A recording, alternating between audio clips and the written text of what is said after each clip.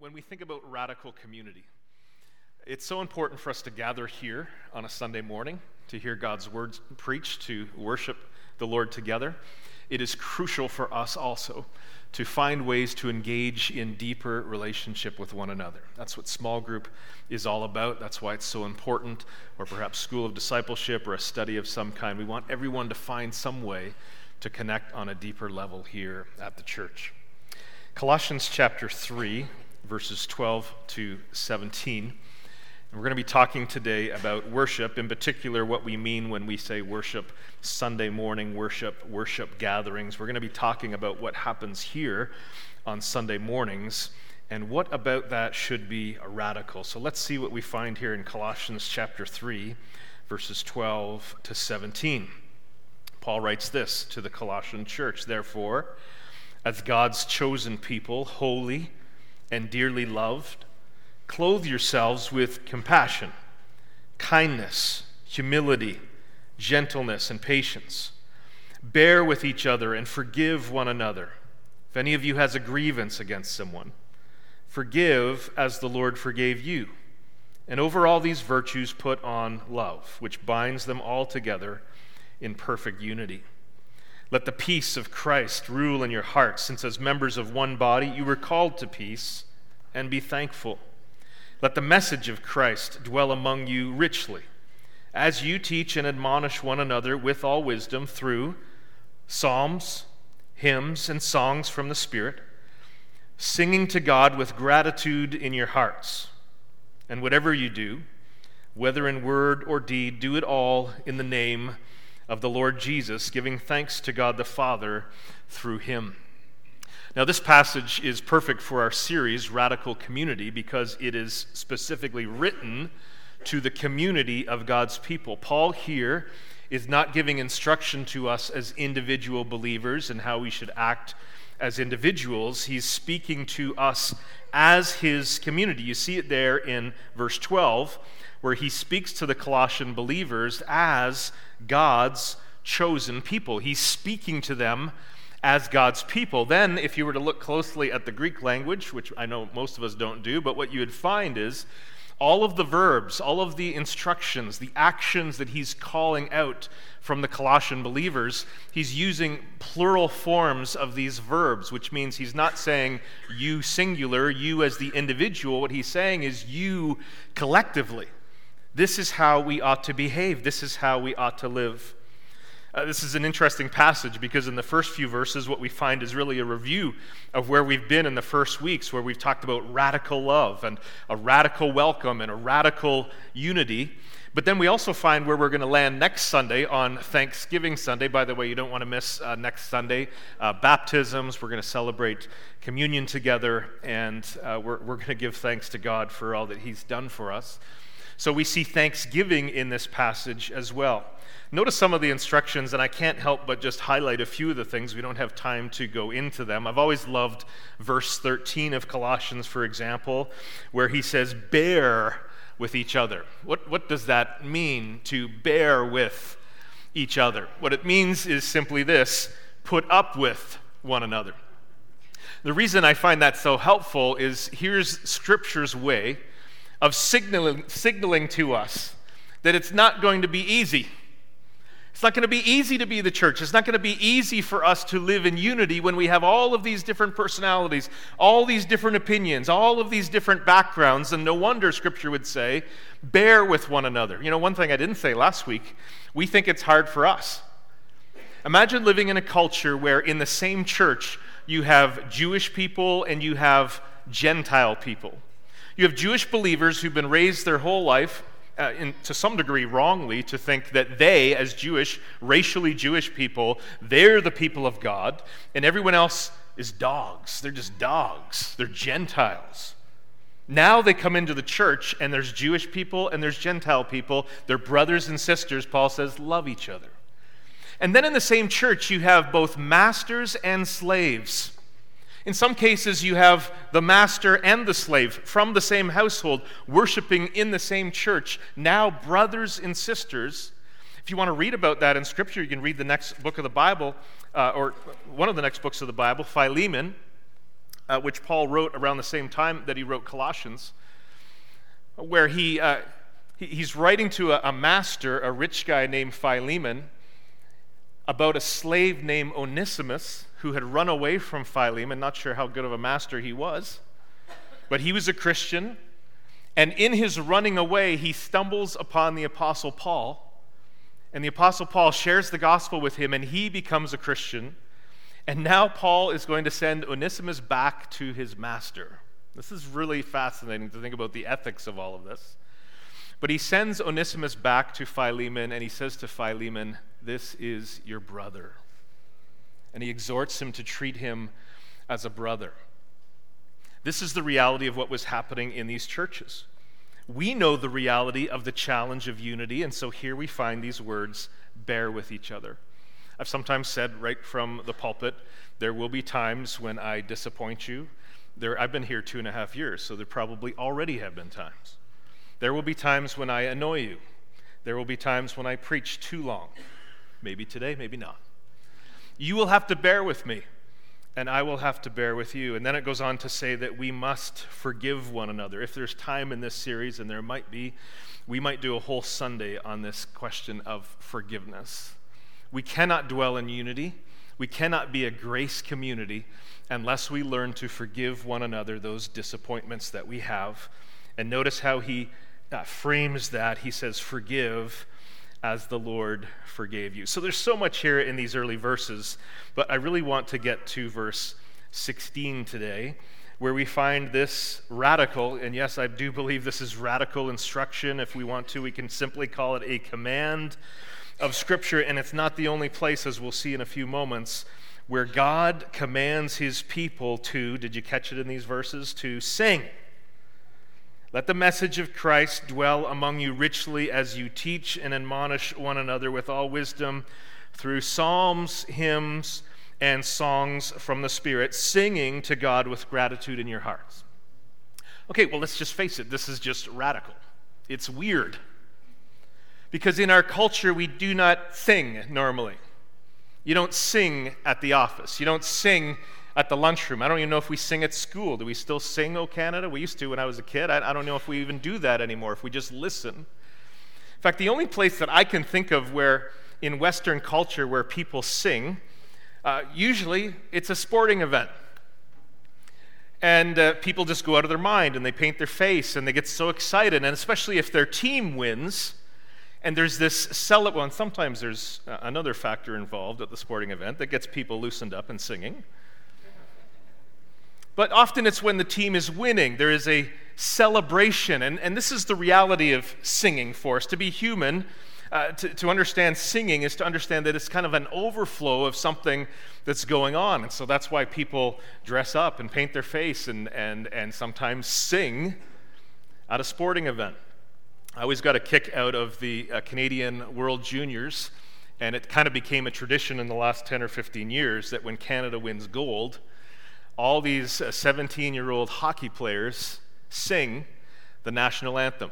So TSN gets the camera right up close. You know, have you ever seen this? It's going down the line, and as it gets up to each guy, the microphone picks up their singing voice. Thankfully, they're good hockey players because they're not likely to make money singing. And yet you see the picture. I mean, it's just, again, it's a celebration of victory. It's a rejoicing. And it's interesting how singing tends to flow out in those moments. Or you've been to a concert. Favorite singer, a well-known singer, and they fire up that song that everybody knows, and everybody just sings it. It's a celebration of being there together and enjoying all of us together singing that one song that we know. Or sometimes we sing at our birthday parties. We had a birthday party a couple of years ago for, I think it was one of my sons, I believe. And somebody was recording our singing of Happy Birthday, and that recording has been played a number of times because of how funny it is. But that's where we sing too. We sing at the celebration of a birthday. The point is that singing isn't something we do very often. When we do it, it tends to be out of the overflow of excitement and joy and celebration. And I think when we understand here, God teaching us, commanding us that as the people of God we must sing, It makes sense when you understand it from this perspective. Singing is something we do out of the overflow of rejoicing, and so it would make sense for us as believers to sing from that same place. Now, as you look closely at verse 16, you'll see that's exactly what we see here, because this verse begins by saying this: "Let the message of Christ dwell among you richly." So follow through the sentence here, and he's basically going to say, through your singing together, the message of Christ, or we could simply call it what we call the gospel, the good news about Jesus. What is the gospel? The gospel is, number one, the good news about who he is. The gospel is the good news that Jesus came. The gospel is the good news that Jesus died and rose again to save us. And that through his death and resurrection, if we would repent and trust in him, we can have sins forgiven. We can be made new in Christ. We are made alive, as we've been singing this morning. We are saved and rescued. Where I once was destined for eternal punishment in hell, now I rejoice at the fact that I have an eternal hope in heaven. And so we sing about this. It's an overflow of rejoicing because we get to sing about the gospel. Sometimes we try each week to try and align our songs that we might sing congregationally with the message. That can be hard sometimes. What's the message this week? Well, it's about giving. Are there any songs about that? No. What should we do? Let's sing about the gospel. Let's sing about Jesus. It's always right to sing about Jesus and the gospel. Notice what it says here, that this message of Christ, this gospel of Christ, should dwell among us richly. Don't you love that? In other words, the gospel should be at home here. It should have a rich welcome in our church. And we, as the people of God, as believers, we should dwell richly and very much at home in the realm of the gospel. We shouldn't be embarrassed to sing about Christ and what he's done for us. It should flow out of our hearts. By the way, folks, if you find for yourself that there's nothing within your heart that would cause you to have overflow of rejoicing for who Jesus is and what he's done for you, that's a great reason for you to examine your heart. Are you right with God? Have you ever come to know this gospel? Have you ever come to trust in this gospel? Have you ever come to believe? Or if you have you lost the joy of your salvation? Have you lost the wonder of what God has done for you? Check your heart. If you don't want to sing about these things, it tends to mean that your heart is not right with God. So here's the first thing that should happen in our singing, is that we are celebrating the message of Christ, the good news of Christ. Now, we did that this morning. This was a fairly new song that we sang, but think of these words that we sang just a few moments ago. Come behold the wondrous mystery, Christ the Lord upon the tree or the cross. In the stead, meaning in the place of ruined sinners, hangs the Lamb in victory. See the price of our redemption. See the Father's plan unfold, bringing many sons to glory, grace unmeasured, love untold. We are singing the gospel. We are singing God's word as we sing songs like that. Well, that's the first thing that we see. Then we read on in verse 16, let the message of Christ dwell among you richly, as you notice, teach and admonish one another. Did you ever think about this, that in our singing, we actually have a responsibility and a ministry to one another? I want you to see that again. I want you to read this again because I want this to sink in deeply for us. As you teach and admonish one another with all wisdom through psalms, hymns, and songs from the Spirit, singing to God. There is a ministry that we all have to one another. So the next time someone asks you, do you have a ministry at Wallenstein? Where do you serve at Wallenstein? Well, there's a couple of things now you can say based on today's sermon. You can now say, I am part of the music ministry at Wallenstein. You could also say, I'm a gospel preacher at Wallenstein. You could say, I am one of the teachers at Wallenstein. Why is that? Because see the ministry that God intends for us to have one to another, yes, through our singing, that we are proclaiming the gospel to each other, we're celebrating it together, and then as we proclaim the truth of God's word through these songs, we literally are teaching and admonishing one another. I don't know if you've ever thought about this. This is really, really important. Hey, we've talked about how we have overflow right now, and some have asked, well, why don't we just send the kids out? Why do we have to have the kids sit in? We could have so much more room. And one of the reasons that we have said is we want children to worship with mom and dad. We want children to look up from the pew and see mom and dad singing. Why? Because as they sing songs like this, as they sing, how great is our God, as they look up and see me, eyes closed, singing like I really believe and really mean what I'm singing, we are ministering to those children. As they look across the aisle and see you, you're not their mom or dad, but it's your job to teach and admonish them.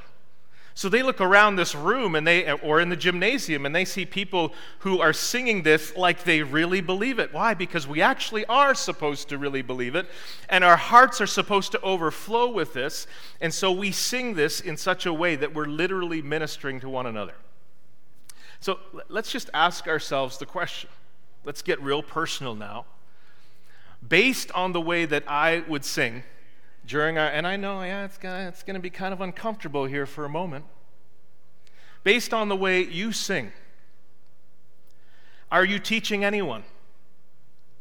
Are you admonishing anyone? See, the word admonish here can mean to warn someone, but I think the better way of understanding it, and one of the ways it can be understood here, is to kind of passionately and persistently express a truth to someone. In the way that you sing, or I sing as we gather in this place or in the gymnasium, is anyone being taught? Is anyone being told, believe this? Is anyone looking at you and seeing you're saying, this is true? Is anyone hearing you and hearing you say, this is important, this is my life? Hey, we've all been in worship gatherings where we hear people sing. And let's just face the fact, we know how, if you're a believer, if you're a follower of Jesus, you are so ministered by that. You are so encouraged by that. Your faith is bolstered because you're in a room full of people who are passionately pouring out their praise and worship to God. But if we gather in a worship gathering where we mumble out our praise, and I think I can hear someone else, but I'm not sure, which is a problem because that means if I sing out, you might hear me, and I don't want you to hear me because I know how badly I sing. And this whole thing just spirals downward into a place where we're not teaching and admonishing anyone. And what we're communicating is, this doesn't matter. Not important. Not worth my effort. Not worth raising my voice, not worth raising my hand. And nobody is admonished or taught or encouraged because we're not simply doing what Scripture has taught us to do. We have a ministry to one another that unfolds as we sing to one another. What do we sing? Verse 16 goes on to describe 3 different categories of songs here. Psalms, hymns, and spiritual songs. People have tried for years to try and define these things, and it's difficult. The first one I think is pretty easy. Probably Paul is referring to Psalms from the Old Testament. We're actually very blessed. In our Bibles, we have an Old Testament book called the Psalms, which is the Old Testament, the people of Israel's song book, their hymn book, their book of praise. So I think he's referring to that. In other words, when we sing the Psalms, or any song from the Old or New Testament, and there's many of them, we are literally singing Scripture. What's awesome about that is when you put Scripture to a song, and you learn the song, you've learned Scripture. We all know what it's like to drive down the road or to be standing in the shower, and a song comes to mind, and we remember every word Music has a way of implanting words into our memory in a way that is so helpful. So when we sing the scriptures or the Psalms, we're literally singing God's word, planting it deep into our hearts. Isn't it fascinating how music takes a truth concept and attaches it to something that ministers to us on a deeper emotional level, and it brings those two things together. We should never be embarrassed or concerned about the fact that music communicates to us emotionally. It's meant to do that. That's the way God made it.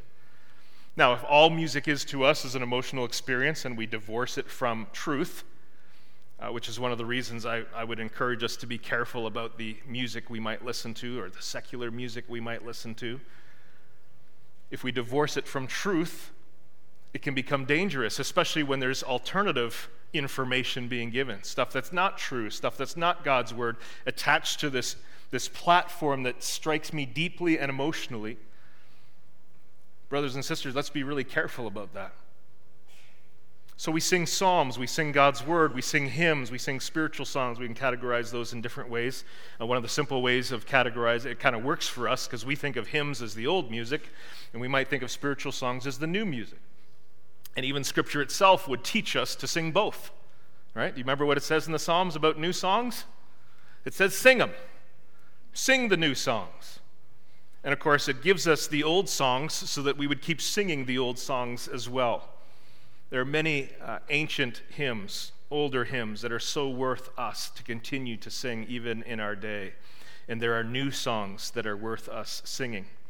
By the way, when we think about how our singing, our congregational singing, should teach and admonish, should be a reflection of the gospel, that means that the songs that we choose to sing in our gatherings of the church really matter. We should be singing songs that are full of scriptural truth. I find it funny sometimes, though, by the way, when someone says to me, why do we sing these songs with all this repetition? I say, repetition. You mean like Psalm 136, where in 26 verses it says 26 times the same thing. The Psalms are full of repetition. People say, well, we can't sing, why would we sing these simple statements of our love of God? Well, the Psalms are full of those kinds of things. I'm not talking here that we can never have repetition or we can never have simple statements like, I love you, Lord, and I lift my voice. But our songs should be full of scriptural truth that expresses our worship and praise to God in appropriate ways. Why? Because we're meant to teach and admonish each other through our singing. Then we have this next simple phrase where Paul references the Holy Spirit. In the NIV, it says that we would sing psalms, hymns, and songs from the Spirit. I want to show you a similar verse that Paul wrote to the Ephesians, verses 18 and 19 of chapter 5, where he says this, be filled with the Spirit, speaking to one another with psalms, hymns, and songs from the Spirit. Sing and make music from your heart to the Lord.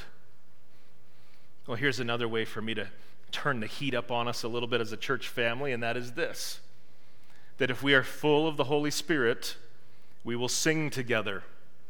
And I would argue we would sing passionately from the heart. It's a sign, a symbol of what it means to be full of the Spirit. If the Spirit is in us and energizing us and moving us as we gather on Sunday mornings, we will sing because he is moving us and filling us to do that very thing. And then finally we see that we sing to God with gratitude. This is interesting, right? Because now we see that the direction of our singing is Godward, and yet as we sing Godward, we minister outward. As we sing vertically to God, we are ministering horizontally to one another. We sing to God. I don't know if in our kind of church here perhaps we lose sight of, we don't have a sense of the reverence and awe that other people, other churches may have. So for example, for centuries, churches, some gatherings of churches have happened in very ornate buildings with stained glass. and things that are meant to evoke a sense of awe. Now, I don't think we need to put stained glass in the windows to do that. But I do think it's so crucial for us to come here and to gather with a sense of deep awe. I mean, Jesus said that whenever 2 or 3 gather in his name, he is there in the midst. We may not have stained glass windows, but I know here at Wallenstein, everybody calls this the sanctuary. It's not a sanctuary because you're sitting here or I'm standing. That's not what makes this a sanctuary, if it is indeed one. It is the presence of God that makes this a sanctuary. And so as we gather on Sunday mornings, my hope and prayer for us is that we would come with this deep sense that we are going to gather in the presence of God. So since I'm on a roll this morning, let me just carry on and say, how about this? How about we come to church on time? How about we come to church on time and we come with anticipation? We get our kids signed in, we get in here, we're sitting down, we're ready to go. Why? Because in the gathering of the church, we are meeting with God. Now, don't get me wrong, I love the banter, the fellowship, the talking, everything that's happening out in the foyer, and sometimes it's happening in here. That is awesome. That's what a church should be. But let us not lose sight of what's going to happen in our gathering. When we begin to sing to God, when that first song fires up, we are now gathering as one body, as one people in the presence of our God and Savior. And now we are singing to him. Let us gather with reverence. Let us gather with expectation. By the way, the Lord is in the gym. He's there, right? Most of us have had a chance to experience overflow, and we hear different perspectives on that, yay and nay. But here's the good news. The Lord's in the gym, and his people are in the gym. And when we gather in the gym and when we sing, we can experience the presence of God as we minister to each other and encourage and teach and admonish each other. We can have a marvelous experience in the gym because God is there, because God's people are there. I heard that. She said, yeah. At least somebody said it. All right, where am I? I want to just remind us of some of the things that are in the Old Testament, because singing is not just a New Testament thing. We've seen 2 places in the New Testament where Paul so clearly commands in Scripture that we ought to sing as God's people. And as we do so, we're ministering Godward, we're ministering manward. Let's see some of the things that the Old Testament said in that book of Psalms. Similar commands where the people of God, in this case the people of Israel, are commanded to sing praises. Sing the praises of the Lord, you his faithful people. Praise his holy name. Sing praises to God. Sing praises to... You see, repetition's not so bad. Sing praises to our King. Sing praises. Sing to him a new song. Play skillfully and shout for joy. Now, I said earlier, we're actually all part of the music ministry here at this church, which raises the question, well then, what are the people here on the platform doing? And we find in the Old Testament, in the Psalms, we see in the kingship of David when he established singers at the tabernacle, and it was very clear that he wanted skillful singers and skillful musicians. Why is that? Because the job of the people who stand on this platform and lead us musically, lead us in singing, is to do so skillfully so that they can facilitate the rest of us singing. Some of us struggle as it is with singing. And so if the music is led off key, if it's led in the wrong tempo or whatever it might be, it's really hard for the rest of us to be able to engage in it. So the purpose of our music teams is not to perform, right? It's not a performance. Church is not a spectator sport. It's meant to be an engagement of all of us. Our job here as we lead in worship and in singing is to facilitate our songs and our singing in such a way that everybody can engage freely and easily. So sing to him a new song, play skillfully, shout for joy. Then we have other aspects of worship as well. Psalm 47, clap your hands. All you nations, shout to God with cries of joy. See the exuberance here that we read in Scripture when it comes to our singing. I will praise you as long as I live, and in your name I will lift up my hands. Can I just say you are allowed to do that here, right? You think, well, someone's going to judge me for it? Doesn't matter. Scripture judges them. It's commanded. We can do this. Feel free to do this. Lift up your hands in the sanctuary and praise the Lord. This is God's word.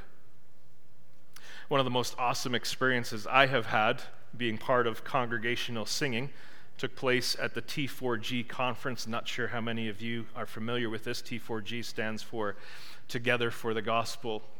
Over the last dozen years, this was a conference that was happening every second year, and it was a gathering of leaders, pastors from all different denominations who said, let's all get together. Presbyterians and Baptists and even Brethren people, and everyone gathered into this one conference. So I got to go in 2018 and experience this. 12,000 people in a university basketball stadium in Louisville, Kentucky. And we got to experience worship. If you look closely, you might see there's a grand piano there down in the center on the floor of the basketball stadium. And that's all we had for worship. Led music was a guy on a grand piano, and we sang Holy, Holy, Holy, and we sang In Christ Alone, and I think we sang this song that you guys introduced today here. 12,000 people. Now, one of the downsides is 10,000 of them were pastors, like men, mostly men. 2,000 women, thankfully. Couldn't hear the women as well, but it was an amazing experience. 12,000 people who love Jesus passionately, who could not believe. See, one of the things we might say is, well, yeah, it's hard in our building because, the ceiling's too high. We just don't have good acoustics. Folks, when you are in a room full of people who can't hold it in and who just worship Christ out of a heart full of love, you can fill a basketball stadium with lots of noise, lots of worship, lots of glory to God. What I've experienced in times like this, it's caused me to think a little bit about heaven. It's caused me to feel like, isn't this a little taste of heaven? And I really believe that's what our Sunday mornings are meant to be as well. As we gather large in this space, and as we sing together, it's meant to be a little taste of heaven, which it can be if we sing like we were actually there. But we are already there. If you go back to the start of Colossians chapter 3 or chapter 2, you'll see Paul saying that we should set our mind on things above where Christ is seated. And he's going to teach us that we're seated there too. We're already there. Congregational singing is a little glimpse of heaven. May it be so here. Think of these words from Revelation 19. Then I heard what sounded like a great multitude, like the roar of rushing waters. See, you think you can't sing well? You think all it is noise. Well, that's all it was here. It's like it's just this loud sound. It's like a roar, like loud peals of thunder. And it's a shouting, hallelujah, for our Lord God Almighty reigns. Let us rejoice and be glad and give him glory. Brothers and sisters, my hope and prayer for us is that we could be a radical community in this area. And I'm so grateful for all of you who already raise your voice and raise your hands. Let us be a place where in our congregational singing, we give great glory to God who's in the midst. And we minister powerfully to one another because we're saying to one another in our singing, I believe this. This is true. This is important. Believe this. And in so doing, we leave encouraged. I want people to come into this space or into the gym and look around at a group of people and say, these people really believe something. Whatever it is, I want to know what it is. I want to believe it too. May this be true of us. And now we get to practice. So I'm going to have the music team come and lead us in a final song.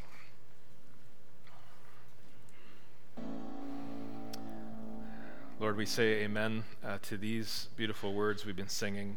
We look forward to the day when we will stand face to face with the one who gave his life.